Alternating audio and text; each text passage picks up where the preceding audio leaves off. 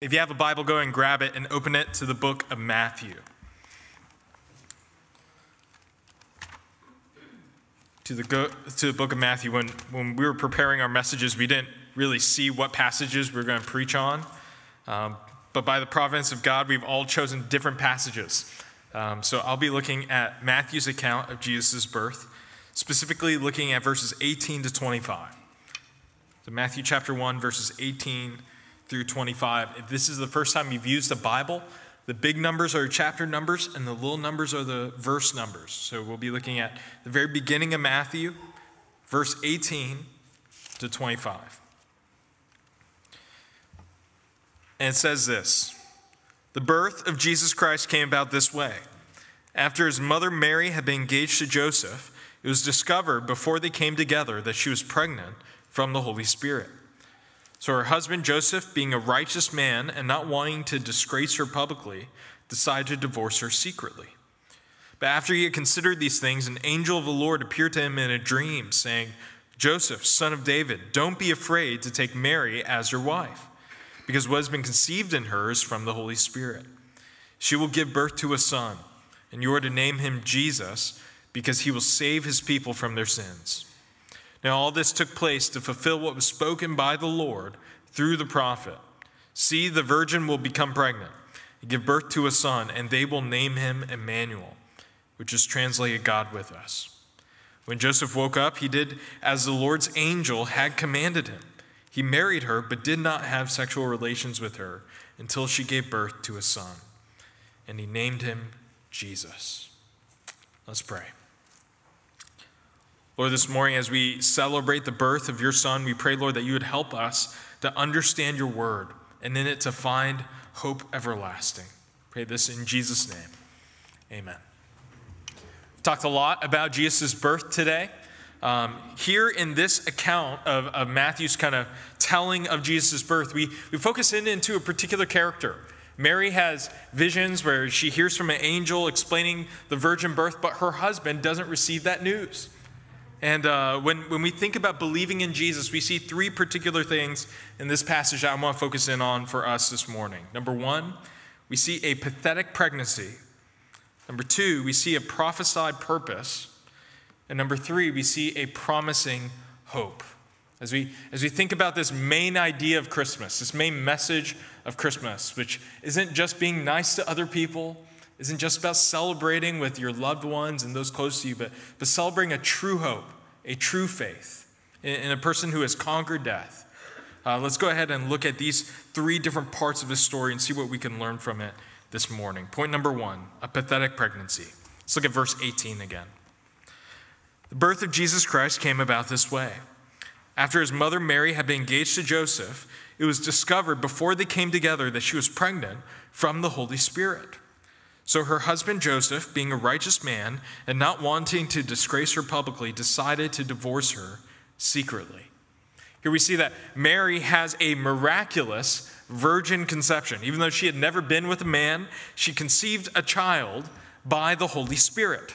But Joseph doesn't know that. For all he knows, Mary cheated on him and is now pregnant out of wedlock. And because he's righteous, he knows that he can't lie and pretend that it's his baby. Right? There's stigma, shame around having pregnancy outside of wedlock. But in Israel, it was more than just kind of social disappointment.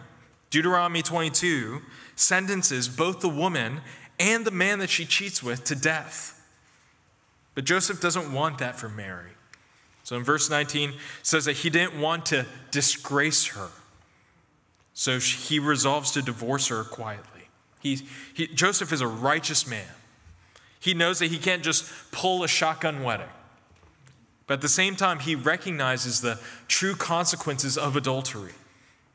And he's also compassionate towards Mary, the woman that he loves. We can understand why Joseph thought that Mary committed adultery. But despite Joseph's own righteousness, his solution doesn't actually fix the problem. Despite Joseph's best intentions, his love for his engaged fiancée, the best that Joseph's own graciousness and compassion can do to save his beloved betrothed is to conceal her in a quiet divorce. That's the best that he can do. See, Joseph's inability to save Mary shows us our own inability to save us from our own sin. Just as Joseph couldn't solve his own problem by his own way, neither can we.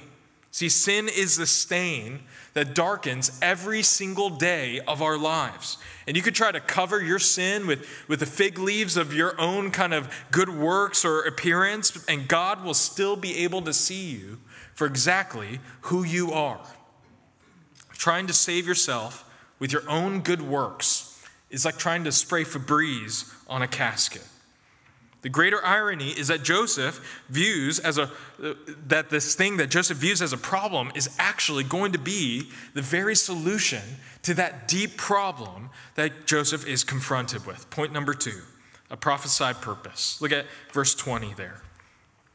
But after he had considered these things, an angel of the Lord appeared to him in a dream, saying, Joseph, son of David, don't be afraid to take Mary as your wife, because what has been conceived in her is from the Holy Spirit.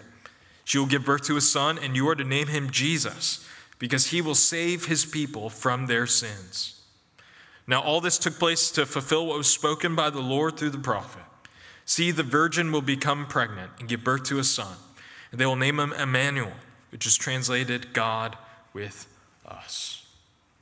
After Joseph considered everything, after he considered every single possible scenario, decide what he should do, he decides to go to bed. And an angel comes to him in a dream and says, Son of David, don't be afraid. An angel comes to Joseph in a dream to quell his anxious fears. And the angel encourages Joseph to take Mary as his wife because the Holy Spirit had caused a supernatural conception. All this was prophesied centuries ago. The prophet Isaiah spoke of a day when a child would be born. He would be named Emmanuel, which meant God with us. All of this was happening to Joseph because God said that it would happen. God with us. That the infinite God would become a baby. The all-powerful would need his diaper changed. The self-sufficient needed milk. The all-knowing couldn't speak. J.I. Packer talks about this mystery this way. He says, quote, but in fact, the real difficulty, the supreme mystery with which the gospel confronts us, lies not in the crucifixion, not in the resurrection, but in the Christmas message of the incarnation. The really staggering Christian claim is that Jesus of Nazareth was God made man. That the second person of the Godhead became the second man, determining human destiny. The second representative head of the race. That he took humanity without loss of deity, so that Jesus of Nazareth was as truly and fully divine as he was human. The stunning message of Christmas is that God took on flesh and dwelt among us. Veiled in flesh, the Godhead see. Hail, incarnate deity. But that wasn't the only name this child would have. The angel tells Joseph to name the child Jesus, because he will save his people from their sins. This name Jesus is the same name for Joshua. It means savior or deliverer. That Jesus would save people from their sins. That Jesus didn't come to the earth primarily to teach. He didn't come to the earth primarily to feed the poor. He didn't come to earth primarily to provide a new methodology for a fulfilled life or teach us to love all people. He came to earth to save you and I from our sins. Because God is a holy God. And he created the world out of the overflow of his joy, and he created man to be a steward over it. But instead of obeying the Lord and living in perfect paradise, we decided to rebel against him and disobey him. And ever since, the world has been fractured and broken by sin. Generation after generation of humanity has been stained with that same shame, separated from God and deserving to die for our sins. But instead of dropping a rope from heaven and teaching us to climb it, God instead came to us. God took on flesh and dwelt among us. You see, Jesus is not like us. He was born of a virgin, completely unstained by sin. He lived the perfect life that you and I could never live. And that perfect life wasn't just enough to accomplish the mission. He came with a purpose to die. Hebrews 2 says that Jesus was made perfect through his suffering. That on the cross he was beaten, scorned, and suffered for the punishment that you and I deserved. And he died. And on the third day he rose from the dead, victorious over sin and death. That's the mission that Jesus was sent for, to save sinners. He goes from the cradle to the cross to save those who could never save themselves. That none of us can heal ourselves, cleanse ourselves, resolve to do better, purify ourselves from our sin. What we need isn't an inner resolve, isn't a fresh start. What we need is a virgin birth. We need a miracle to happen for us. It's not that Jesus just opens the door of salvation, but that he himself comes to save. See, whatever chasm you feel between you and God, the good news is that God comes to you. And you can go to him today. You can trust in him today. And in him you will find everlasting life and hope. Last point for us, a promising hope. Verse 24. When Joseph woke up, he did as the Lord's angel had commanded him. He married her, but did not have sexual relations with her until she gave birth to a son. And he named him Jesus. Joseph wakes up, and everything has changed. He marries her, but does not have sexual relations with Mary until she gives birth. And he names the child Jesus, Deliverer. Understanding the purpose of Jesus' birth gives Joseph the perspective that he needs in order to let go of his own plans and to trust in the Lord. It changes everything. And Jesus' birth changes our perspective too. But in closing, I'll just give you 3 things that Jesus' birth gives us. Number 1, he gives us true forgiveness. True forgiveness. There is no list that Jesus checks to see if we're naughty or nice. If he did, he would never come. Christ simultaneously sees the depth of our sin for what truly is and comes to provide the grace that we truly need.